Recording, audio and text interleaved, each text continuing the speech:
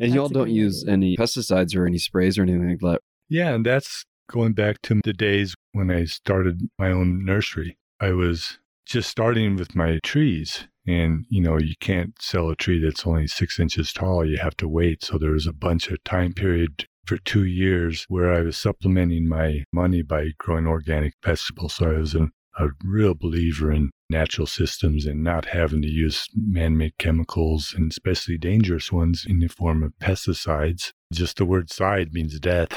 And so I was doing that. But when my nursery didn't make it because I had 2 kids to take care of, and I wasn't making enough money to do it. So when the job of propagator came up at Fort Collins Wholesale Nursery, I took it. And I was trying to do it organically without pesticides, but there's too many complaints.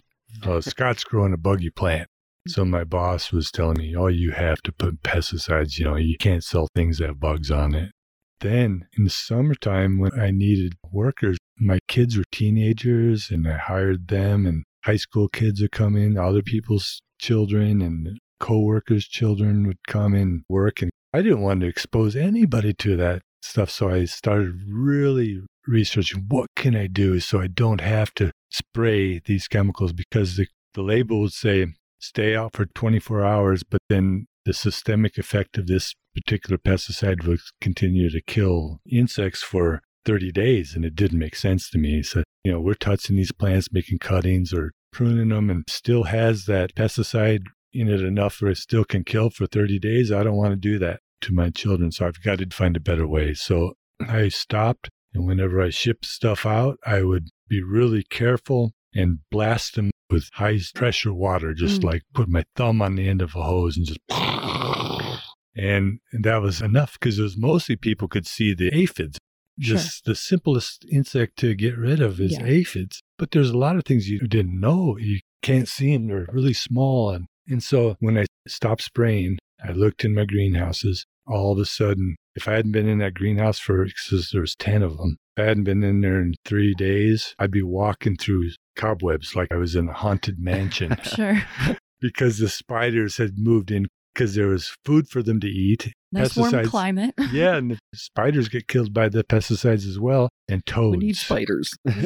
Toads and snakes. I've had people that applied for the job, and when they found out that, there's snakes everywhere, they'd say, not for me. I'm not working here. But if you're lived in Colorado enough time, you go outside, there's not that much insects out there. We don't have a lot of problems with damaging insects. And that's because we have a lot of predators. There's a homeostasis there. And so they started coming into the greenhouses because we have louvers and fans, and they get sucked in, and it was a nice warm place to live. And it worked. All of a sudden, I didn't have to worry about them. And then the things that I did have to worry about, like with my biggest nemesis, there's 2 of them. The first one was called black vine weevil. It's nocturnal, so you don't even see the adult. And they lay their eggs, and then it's a grub. And so it's in the soil. You don't even know it's there. And they eat all winter long roots. And so I'd be moving these plants and pulling them up, and the roots would be gone. They'd just fall over.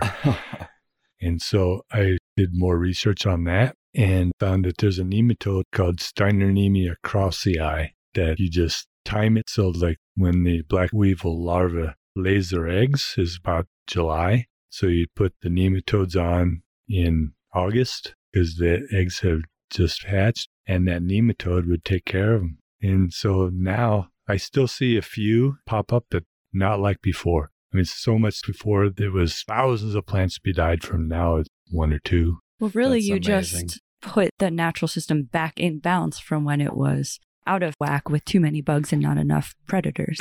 That's right. And just to be fair to people who work in a greenhouse where it's year-round propagation, which is harder to do a natural system when it's year-round, where they have a greenhouse that's heated in the wintertime and you're running crop after crop after crop.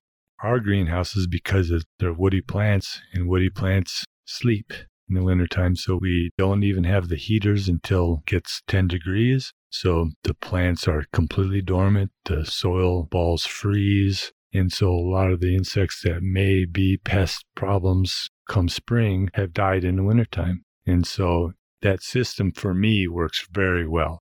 And it's not only that, too, there's some of the soil microbes are so important. So we actually put on the host-specific mycorrhizae. There was a company still in existence to this day that I still buy it. It's called Mycorrhizal Applications out of Grants Pass, Oregon.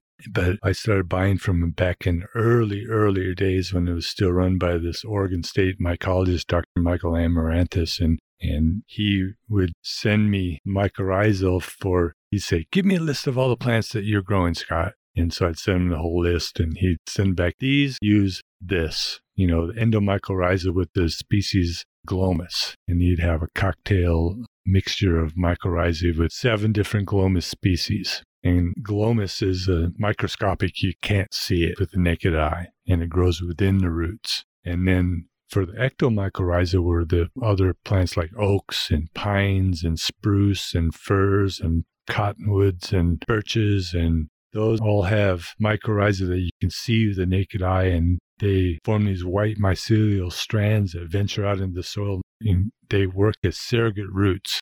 They'll bring back water and nutrients that they mine, because these mycelial strands, there's 25 strands of mycelium that's the diameter of a human hair. So they can go so far into the pore spaces of the smallest pieces of clay, whereas a clunky root hair, even though it's small, can't go into the clay particles, little hidden pore spaces. And they bring back all these nutrients, the cations that are attached to the anions of the clay particles or the organic matter, and bring it back, and they share it in exchange for the process for sugars produced by the process of photosynthesis.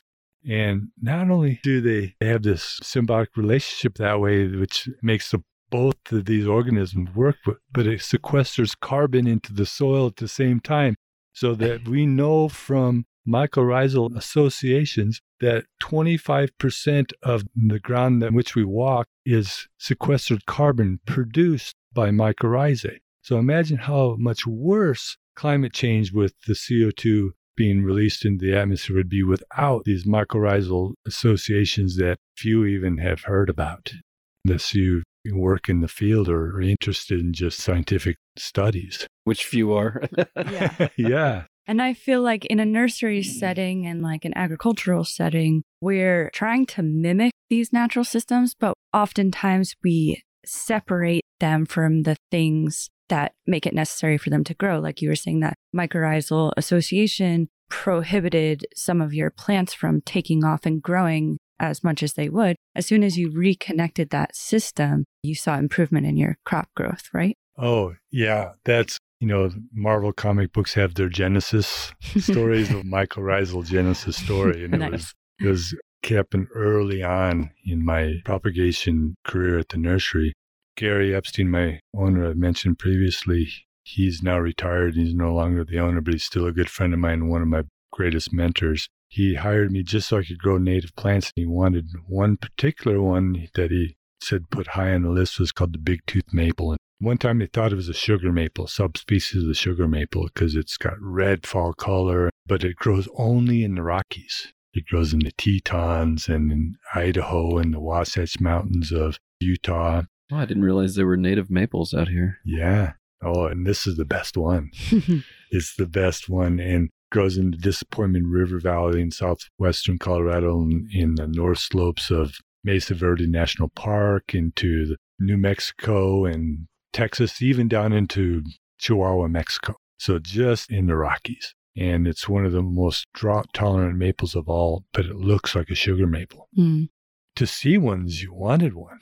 Especially, like the Wasatch Front in Salt Lake City. If you're ever in Salt Lake in the fall, you look into the mountainside to the east of Salt Lake, and the whole half the mountain's red. It's just like you're in Vermont, leaf peeping. But whenever time we tried to grow them, they would grow 3 inches the first year and 3 inches more the second year. And by the time it was 15 inches tall, it was, 4 or 5 years old. It was just grew too slow. And as you mentioned, the mycorrhizal association, so I thought, I got to get hold of that. So I was asked to give a talk on native plants at Utah State in Logan, Utah. And the professor, Dr. Kellgren, who was my host, took me and my wife on this hike into the Wellsville Mountains, which is west of Logan. And we went up into this grove of big-tooth maples that were old growth. I don't know how old they were, but they were impressive trees. And earthworms hadn't even gotten up there. It was high up in the mountains. And so earthworms, they're really good at eating all the leaf as they fall. And so once the earthworms are there after 1 year of leaf litter, they eat them all. Yeah. But not there. It was thick because the earthworms weren't there yet. And so we were walking. It's like walking on a mattress. And so I reached down and I knew I was going to collect, and that's what I wanted. I was there just to get the mycorrhizae. So I dug down deep as I could, and it was at least like 18 inches of leaf litter until I found humic layers where it had broken down just from other microbes. And I knew that because the maples use the glomus, which is an endomycorrhizal species, and it grows within, it grows within the roots. So I needed to get some roots. So I found where the roots began, and I made sure I got some roots with it. Put them back. I got 2-gallon Ziploc bags full of that nice black mycorrhizae, I hope, and brought it home. And I had cherry-picked one from first ones I was growing. It was really nice, brilliant red fall color. I planted it in my yard. It was only like 18 inches tall. And I dumped the 2 sacks of mycorrhizae around the trunk and then used rocks from my rock garden to hold it down so that the winds wouldn't blow it away through in the wintertime. The next year, my 18-inch tall big-tooth maple grew to be 7 feet tall. It's just so insane. Yeah. And that's just one story of how much growth I get on these plants. And so that's when I found the company I mentioned, Mycorrhizal Applications, and Dr. Amaranth set me right. And so from the big-tooth maples with the glomus species, with 7 different species of glomus, I was getting 18 inches on certain individuals in 1 year, and then 9 to 12 inches was an average. And so now we do hundreds and thousands of big-tooth maples, and people from all over the Rockies will buy anything that we have access. When you are propagating natives, is there any time where you use native soil, or eventually do you add in some sort of clay, or do any plants need that? We don't do that, but I know that there are some growers that do that, but it's usually no more than a 10% mix of native soil. And the reason why I don't do this, because I'm always fearful of bringing in a pathogenic microbe of some sort that could now be in my greenhouses forever. But because it works with the mixture that I use in my main mixes, one of them, they're very simple. The first one is just my seedling mix, and it's 1 part peat to 1 part perlite. So it's like 1 bag, 3 cubic foot bag of perlite, 3 cubic bag of peat. And then I put in 2 cups of mycorrhizae granules of the glomus. And I put in 2 cups of lime. And that's pretty much because peat is so acidic. Right. And we're growing native plants of Colorado, and we have peaches of 7 and 8. Right, yeah. Right. So we're trying to, bring the high acidic down more or up. And we add micronutrients. It's called Micromax, a 1/4 cup to that. And then a wetting agent, because peat's often hydrophobic. Yeah, I just learned that. Yeah, and so it makes it so it wet it down a lot easier. We just mix it up, and just by adding the mycorrhizal component, which is the most important part of it, so that gives it so that not only does mycorrhizae then attach to the roots and act as surrogate roots, but they also act as like an innkeeper. Mm. Like there's no room in the inn. You right.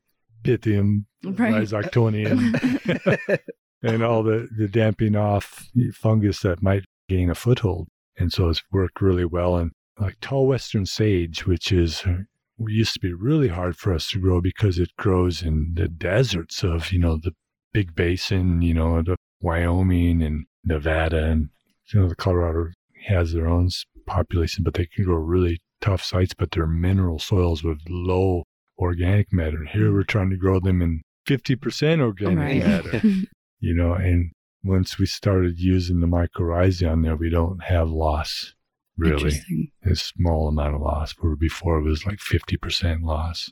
So it's like it's the missing It's like the story you said of when you met your wife. It's like a perfect match. Yeah. Oh, such a Match made. perfect match. Yeah.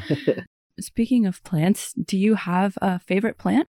I do have my favorite plant, and I was just asked that question about a year ago, and I couldn't think of it. It's a hard question. And so I thought about it, and I said, of course, this is it. It also has a wonderful story. Up the road from Fort Collins in Cheyenne, Wyoming, is an old, abandoned USD horticulture station. And it's been abandoned since 1974, so it's almost 50 years of being left on its own devices. An experiment station near Cheyenne, Wyoming, was authorized March 19, 1928. Congress directed the U.S. Department of Agriculture to establish the station to experiment with and propagate flowers, vegetables, and shade fruit and ornamental trees, which were adapted to the conditions and the needs of the semi-arid or dry land regions of the U.S. Water rights were leased from the city of Cheyenne for 199 years at $1 per year. The first plantings of trees, shrubs, fruits, and vegetables were made in 1930, and building construction was completed in 1931. The High Plains Arboretum, as it's known now, consists of 62 acres of historical trees and shrubs, many of which were brought to this country by plant hunters employed by the USDA. A civilian conservation corps camp of 200 men opened up on the station in 1935. In 7 years, the CCC built roads, over 2 miles of concrete-lined irrigation ditches, and a water and septic system, and planted thousands of trees and shrubs. This camp reputedly had the worst food in the country. Over 1,300 varieties of tree fruits, apples, pears, plums, cherries, etc., and 300 varieties of small fruits, raspberries, strawberries, currants, and gooseberries, were tested for hardiness to drought and cold. To find a winter hardy strawberry for the High Plains, 42,000 native strawberries were collected from Montana to New Mexico. This work led to the release of several superior varieties, including Radiance, Ogallala, and Fort Laramie. In 1936, a forage crop research began at the station. Over 200 species and varieties of grass were established to evaluate their yield potential, drought and cold tolerance, and nutritive value. The first horticultural publication from the station was issued this year, followed by the first publication on grass research in 1940. Is there anything like still growing there from what they had originally planted then? There is. Oh, wow. And the Cheyenne Station is a national treasure. It started in 1929, and because the USDA was sending plant explorers around the globe to bring back plants that could be useful to the people of our country. And back in the day, it was mostly things like food, apples and, things that would keep people alive or fodder for our livestock. But these were plantsmen that they sent out, botanists, and they were interested in all kinds of plants. So they didn't just bring back peaches and plums and apples and alfalfa strains from Siberia. They brought back ornamental plants when they found them. And so the first one was in like the 1890s. And by 1929, all the germplasm repositories in America were filled up, and they needed to do more. And it was the beginning of the Great Depression. So Franklin Roosevelt put one in Cheyenne, put another one in Mandan, North Dakota, and one in Woodward, Oklahoma. So they had 3 of them alone in the Great Plains. And the one in Cheyenne was called the Central Great Plains Horticulture Station. And they started filling them up with plants. And then eventually they lost their funding. Congress decided, nope, that's too much money by 1974. And so they closed the horticulture station, but renamed the station to do grasslands research. In the meantime, they had like 60 acres of trees collected from around the world. And they had tested 5,000 fruit trees. I mean, it was just nuts how beautiful this place was. But with the passage of time and only 15 inches of rain every year, and wind and deer and antelope getting in there, nobody taking care of them except for one guy, Larry Griffith. I hope he's listening. Larry, I'm going to have to tell you to come listen to the Soylent Green podcast because you're a hero.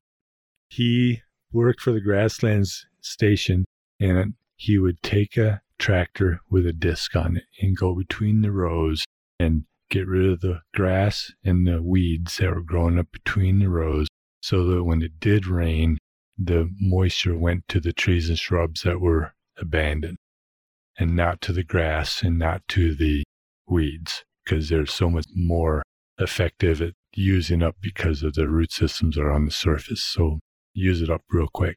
So he kept most of those trees alive. Even with that heroic measure, it wasn't enough. So 70% of the plants died. The ones that survived, you think an abandoned research station isn't going to teach you anything? Just by abandoning it, you learn something like what really can take droughty conditions, what can survive here on its own devices, what can take deer eating its branches and antelopes doing the same, and hailing come down, and wind and cold, 6,000 foot elevation is a tough place.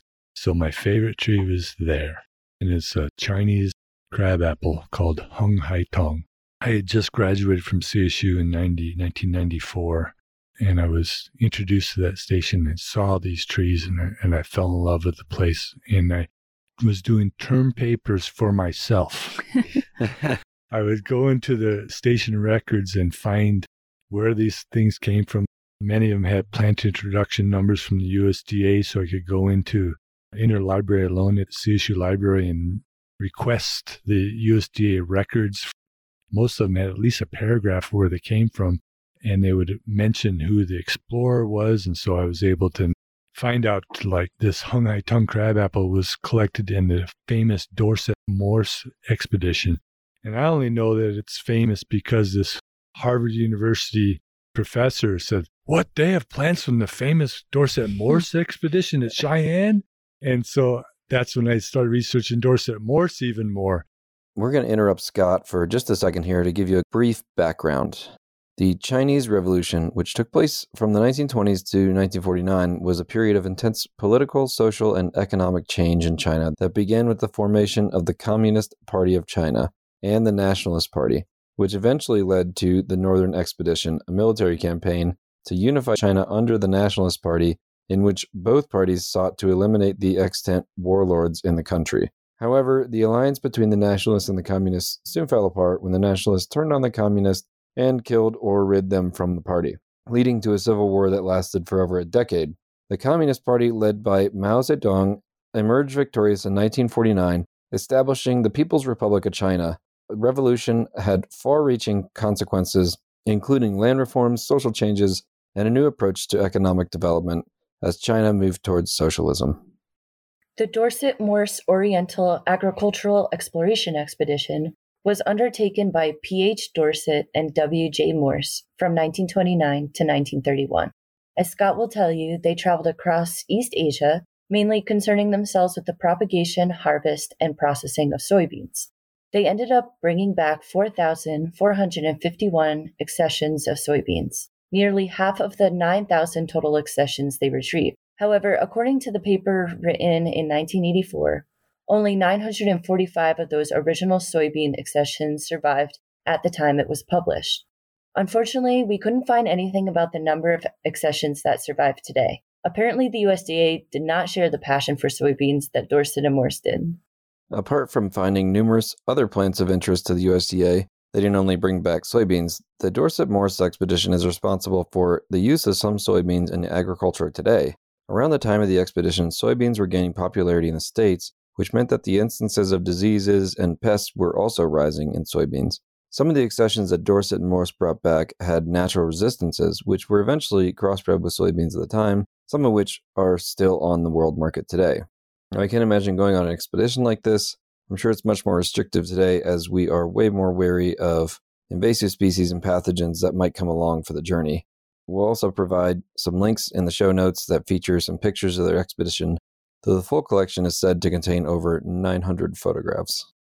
And the story goes is that the Chinese Revolution was happening in China in 1927, and Chiang Kai-shek, who was the president of nationalist China, was chasing around Mao Tse-tung around and his communist rebels around. And here's Dorset and Morse marching through China, riding on donkeys. There's pictures of them riding on donkeys, finding plants to bring back to America. And they would seek refuge in Buddhist temples. And the story is that the Hung Hai Tong was from the Fa Hua Shu Buddhist temple in Jilin, which is north of Beijing in northeastern China. Like 40 below zero cold. It's a really cold part of China. And the rich Buddhist monks, when they died, they would use family money and they'd build a stone stupa, to honor their bodies.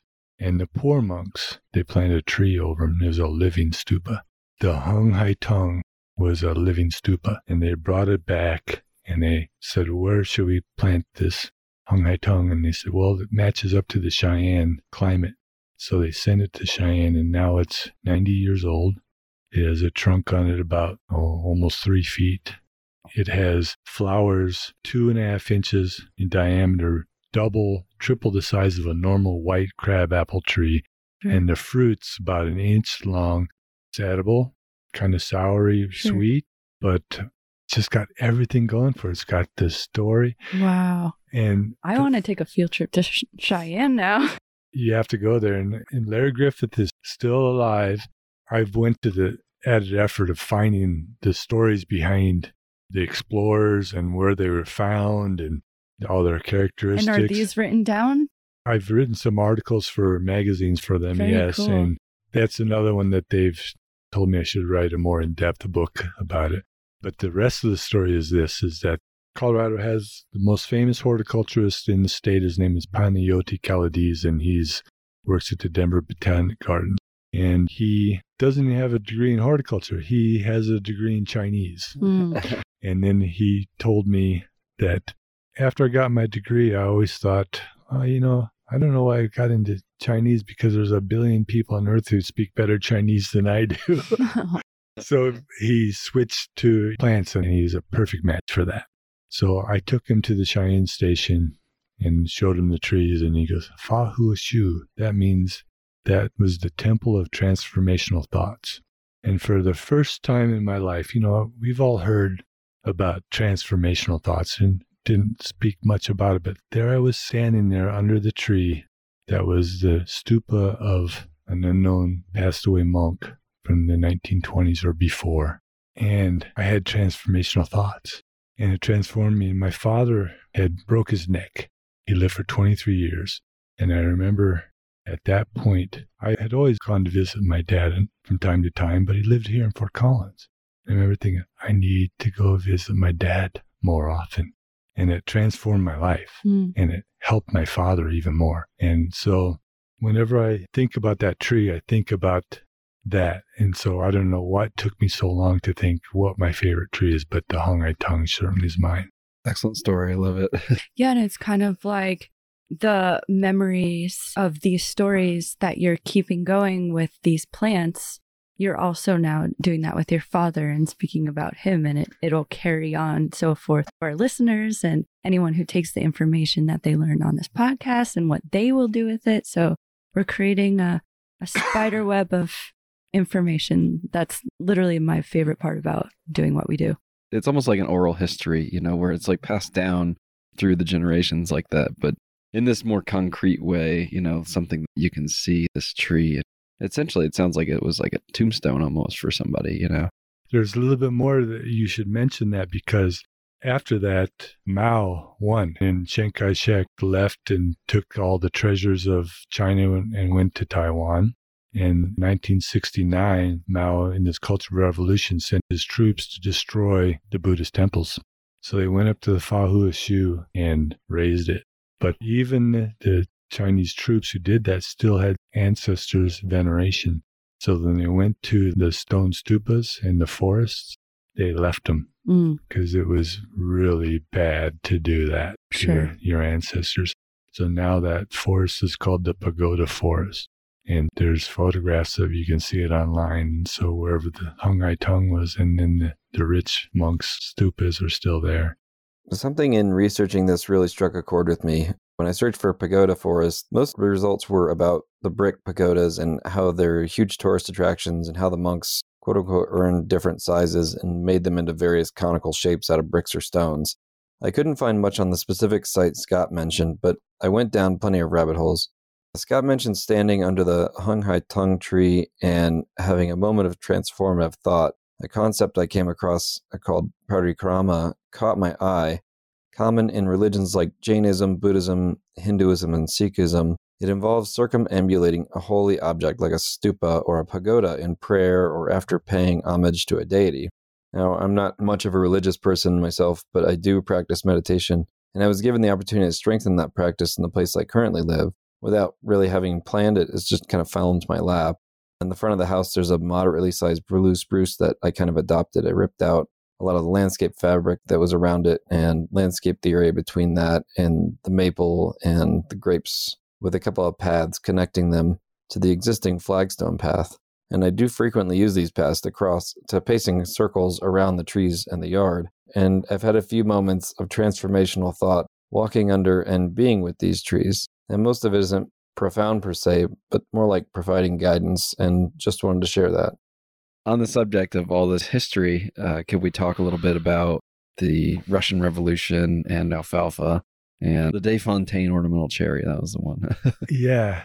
So back in the day when I was, just sponging up all the information, and I quickly realized, I said, oh my God, there's plants here from 4 revolutions, the American Revolution, the French Revolution. We touched on the Chinese Revolution and the Russian Revolution. And so I wrote an article for it in Colorado Guardian magazine. And one from the American Revolution, that was the oldest one, because they had 5,000 different types of fruit trees which were evaluated at the Cheyenne Station. And then in 1963, they finished their evaluations. And so they wrote a paper, made their recommendations, and published their findings. And so their work was done. So they bulldozed 5,000 fruit trees, except for 50 of them, where Gene Howard, who was the last director of the Cheyenne Station, had said, wait, before you bulldoze them, what if we've just made our recommendations? And some of them, they came from farmers from Minnesota. There's no nurseries have them. If people want them, they're going to have to get them from us. So they put ribbons on 50 trees, and then all the rest are bulldozed. So right now, from 63 to now, so that's almost 60 years, about 10 trees still survive. And one of them was called the Sweet Bough. And when I researched the Sweet Bough apple, it was planted at Monticello with Thomas Jefferson's estate in Virginia. And so that was the connection to the American Revolution. Then the French Revolution happened just after the American Revolution. And the tree at the Cheyenne Station was called the Desfontaine cherry. I researched who's Desfontaine, and his name was René Desfontaine, and he was the president of the French Academies of Science. It's like the American Academy of Science, but, for France, 250 years ago. And Louis XVI was the king of France. He was the last king of France before the revolution happened. And when the king wants somebody, he wants the best. So he took the botanist René Desfontaine to be his gardener at Versailles. And so all of a sudden now this renowned scientist is connected with the king and off with his head with a guillotine type of thing. So he had to go into hiding, and then he did survive. And sometime before he died in 1809 is when he developed the Desfontaine cherry, and it was sent to America from Europe and was at the Cheyenne Station. But when I arrived and saw it in the 90s, it was a stump. It was dead. But CSU had come to the rescue and propagated it, and it's today at the Plant Environmental Research Center Arboretum to the west of the football stadium, and it's a big, big cherry tree. The cherries are really bitter, so it's more of an ornamental, but it's a wonderful cherry. It's a cloud of white flowers in the spring and tough as nails, at least for growing here. Wow, it's amazing. Yeah, very cool. You're like not only a plant propagator extraordinaire, you're a plant historian. This is amazing. Yeah, that's one of my favorite things is history. Then the very last one was the Russian Revolution, and there's so many plants that were collected that are now at the Cheyenne Station because of one man. His name was Dr. Nels Hansen, and he was a professor at South Dakota State University. He was the very first USDA explorer in the 1890s, so plant introduction number 1 was Dr. Hansen's. He was chosen to be the first plant explorer because he was fluent in 5 languages. And so I have a map that the USDA put together of his 7 journeys, almost all of them through Russia. And so you'd think that he would take various journeys throughout various parts of Russia, but no, the only way to get from, like, say, Vladivostok on the Pacific Ocean to Western is the Trans-Siberian Railroad. So you can see all of his trips through Siberia was just along the Trans-Siberian Railroad, except for a few times he would get out and he would go on a sleigh. And through the 700-mile journey on a sleigh being pulled by horses, and then he'd have to wait for the snow to melt. And he would be gone sometimes for 2 years on these explorations.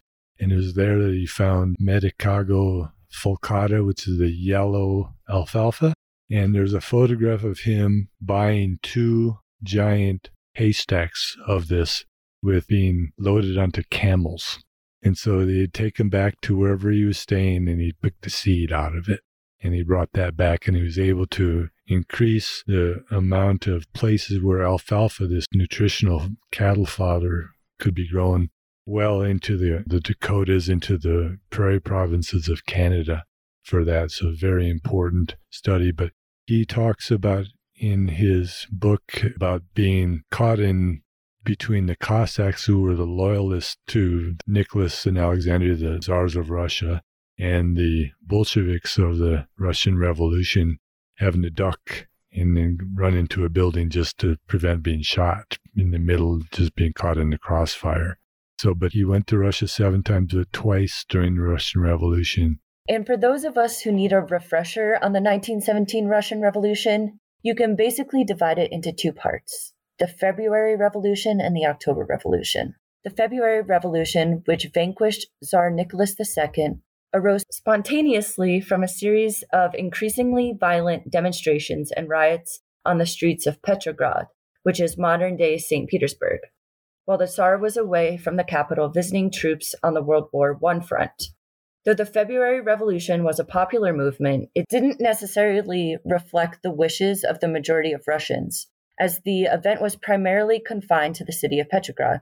However, most of those who came to power following the February Revolution, the Provisional Government and the Petrograd Soviets, which were an influential local council representing workers and soldiers, desired partially democratic governance. The October Revolution, or the Bolshevik Revolution, overthrew the temporary provisional government and established the Soviet Union. The October Revolution, on the other hand, was a much more planned event, orchestrated by a small group of people. The Bolsheviks who led this coup planned it in just 6 months. When they began serious efforts in April 1917, they were widely regarded as an extremist group with little popular support. By October, the Bolsheviks' popular base had grown significantly. While still a minority in the country as a whole, they had gained a majority of support in Petrograd and other urban centers. After October, the Bolsheviks realized they couldn't keep power in an election-based system unless they shared power with the other parties and compromised their principles. As a result, in January 1918, they formally abandoned the democratic process and declared themselves leaders of the first communist country. The land was declared social property, and the farmers were given a free hand to occupy the lands of the feudatories. So there's so many plans from Dr. Hansen at the station, but there's 2 in particular that I really like, and they don't have much to do with Russia, but he would take various ways, and one way he started out in China and then went in and then went through Mongolia into the Trans-Siberian Railroad, but he found the northern range of the apricot. And he was always in the search for it because the apricot was, the scientific name for the apricot is Prunus armeniaca, which means of Armenia. So it's first found in Western Asia, north of Iran, in Armenia, or just next to Turkey. And so that's more of a southerly. It's more something that would grow in California or Arizona, places like that. But the Manchurian strain of the same species was 50 below zero. He wanted that for the northern plains in South Dakota, where he was a professor. And you'd think that he was traipsing through the mountains looking for the northern apricots. Well, no, he knew where to look, and it was the farmers' markets. So he'd go from one farmer's market to the next and trying to see what they had. And I always kind of imagine in a romantic kind of a sense of like he's waiting in line seeing all the apricots, and then there's Chinese people behind him waiting in turn for their apricots, and he buys all of them. Give me 30,000 tickets. That'll be $950,000, please. Look, the thing about that is I only got $10 on me. Can I pay you the rest later? Sure. Oh. Yeah, so he brought him back to America and grew him out. And from 1927 to 1936, he was able to name 12 varieties of all the apricot pits that he brought back to America. And then he sent 4 of each to the Cheyenne Station, and now only 3 of them survive. 2 of a variety called Hulan and 1 called Sino. They're beautiful trees there, but the apricot still is not a really good one for Cheyenne or for the northern Front Range, just because it blooms too early and usually gets frosted out. But it's a beautiful tree in its own right. Maybe the blossoms will freeze, but you still doesn't kill the trees because 50 below zero hardy. Wow. Yeah. Did you say that the alfalfa that he collected there was being used here for growth? Because I know that's an important crop for cover crops and fixing nitrogen. Yeah, the one that he found was the yellow alfalfa, which says a yellow flower. The one that grows around here, I don't know the scientific name of it, but it's a blue flowered one, still an alfalfa, but a different species. So we're far enough south that we can still grow the more traditional alfalfa, where I think the yellow flowering one is much bigger, coarser plant. Do you know how they stack up in terms of performance? You know, if the yellow flowered one was better, we'd probably be growing now. So I would imagine it's probably the blue flower one is better. At least it's more adapted to our climate here. Right. Not that it's better, but more adapted. Do you have a favorite part of your job? Well, I have a couple favorite ones. My first favorite one is when I get to say, hey, I'm going up to Trap Park to get twinberry honeysuckle seeds. And then I go up there and just get to traps around in the woods. You know, Trap Park is a great place. You just go up the top of the Pooter, take a left on Long Draw Road, go about 4 miles, and then there's a pull off where the parking is. And you go up into this place called Trap Park, and I saw moose on 3 occasions just on a 6-mile loop. You know, it's a loop hike, but it's just to see him 3 places at the same time. And it's got all this history of Joshua Chambers from Chambers Lake. He was an early trapper, and La Rami. He was a true French fur trapper, and the Laramie River was named after him. In Laramie, Wyoming, Fort Laramie was named after him. And his cabin was up near Chambers Lake. One of their favorite places to trap, and that whole valley is filled with beaver dams and moose. And I was going to ask you, where do you go looking for the thimbleberries? Because the only place I've seen them is on the western slope, usually in and amongst the aspen groves. my preferred place to go is up the Risk Canyon, turn on the Stove Prairie Road south toward Masonville, then turn on the road that goes up to the Colorado Mountain campus. It used to be called Pingree Park until recently when they found out that Pingree was a bastard. Yeah, he was. Yeah. He doesn't deserve the name of such a beautiful place. The Sand Creek Massacre occurred on November 29, 1864 in southeastern Colorado. A group of about 700 U.S. soldiers led by Colonel John Shivington attacked a peaceful encampment of Cheyenne and Arapaho people. The soldiers killed approximately 230 Native Americans, mostly women, children, and elderly. The Sand Creek Massacre is considered one of the most brutal and shameful events in U.S. history. George Pingree was an Army scout at the time and is said to have boasted to the end of his days about his involvement, during which he scalped 13 Native Americans. Later, it's said he traded the scalps for 2 years' worth of barbering. Fucking shameful.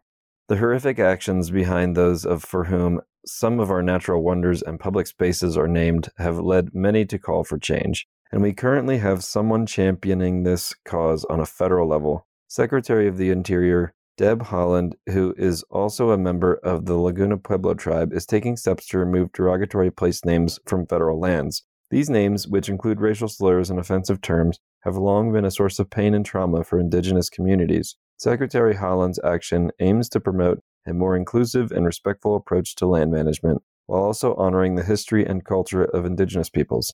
The process will involve consulting with tribal leaders and local communities to identify offensive names and suggest alternative ones. This effort is an important step toward healing the wounds of the past and building a more just and equitable future. But the road that goes over Pennock Pass, you only have to go up about 2 miles and you start seeing them on their side of the road. So just right off the side of the road there. Not only that, that road is filled with hazelnuts, our native hazelnuts. A lot of people don't know that we have lots of native hazelnuts in there. It's called the beak hazelnuts. It's a Corylus cornuta, and they're shrubs, and they're about 10 feet tall by 10 feet wide, older specimens, and they're all along riparian ways there. I see some plant hunting in my future. We don't take very many of them because the bears rely on those because there aren't oaks in northern Colorado. They don't live here, so they live on things like the hazelnuts. And so we usually, when we grow them, we'll take 100 of them and we'll leave 1 million of them behind. Right. Is there a rule of thumb with, wild collecting or wild harvesting? Well, when it comes to plant propagators, there's not very many of us, and so we don't take very much, but it's mostly the people that would go up to collect them to have a winter's worth of hazelnuts, which could cause the most damage to the bear population. Get off, bears. We were here first. Yeah. So the rule of thumb is to never take it all. Yes. And, I think that's important. Yeah. With oaks, for instance, there's so many. A lot of the gamble oaks are, 20 feet tall, and a tall guy like me can only reach up to 8 feet. And so there's still 12 feet of acorns above that I'll never be able to reach. And even though I'm growing 3,000 of them, I'm only visiting 20 trees. And there's millions of trees. If you were to give advice for someone who'd be interested in having a job title like yours, what would you tell them? Is to get a job in a nursery and to choose, even if the nursery that you started out with doesn't have a plant propagation division, because a lot of nurseries just buy their plants in from the big nurseries in Oregon or Minnesota. Those are the 2 major states that have big nursery operations that sell plants bare root back into other parts of the country. So work there, and then once you get to some experience, then just by working in the nursery, you'll know the places that have plant propagation divisions, and then get a job there. Now it's been 25 years, and every CSU student that came by and wanted a job, I gave them a job, but there's less than 10. Wow. So go get experience and then keep learning. Yeah, and oftentimes you're just in the right place at the right time. And just getting your foot in the door is what makes the difference between success and failure. Like in my situation, I wanted to stay in my hometown, and there wasn't very many places to go. There was Bath and Fossil Creek and Fort Collins Nursery, and I didn't know the difference between the two. I just happened to get a summer job at Fort Collins Nursery, and they liked me. And then they asked me if I would do an internship. I did an internship, and then they offered me the job while I hadn't graduated from college, but I wanted to have my own business. So I turned them down. And like I said, for 2 years, I tried to have my edible plant nursery, and then they tried again. They said, "Hey, we got a propagating job coming up. You want it?" And I said, "Yeah, I'll take it," because that's the job that everybody wants. And it was hard at first because, I had to really make up my own recipes, but just by thinking it through and seeing what happens in nature, it really worked. And we have lots of jobs in the summertime. So it's a good job for CSU students. It's a good job for high school kids because I'm busy propagating in the summer, but I start in the spring. So a lot of, people can't, take school time off. I kind of get by with whoever I can get, but then I really get going with my softwood cuttings. And that's when I fill up about 4 greenhouses with softwood in the summertime, and then start to really get going with people. And you can have that experience, even if it's just a summer job. If you want to go to Oregon, where there's 2,000 nurseries that have propagation divisions, probably setting yourself up pretty well getting a job. Anybody that's got propagation experience is great. Plus, what you're doing is you are making oxygen producing, CO2 sequestering, food producing, shade You're being providing. Johnny Appleseed. Yeah, you're making the coolest organism on earth. It's one of the coolest earthlings we have, our trees. Agreed. Well, thank you so much for coming and talking to us. I learned so much, not only about plants, but about world global history. Yeah, and I really appreciate I think one of the biggest things I took away was that you are incorporating all these other natural systems back into even something like, plant propagation in a greenhouse setting, which generally we think of like being heavily amended and, using fertilizers and whatnot, but you're using totally natural methods, which I love. I'm so happy to hear that. Yes, we really appreciate your time, and thank you again. Thank you, Scott. Oh, you're welcome. Thanks for having me. This has been fun. Awesome. Whee!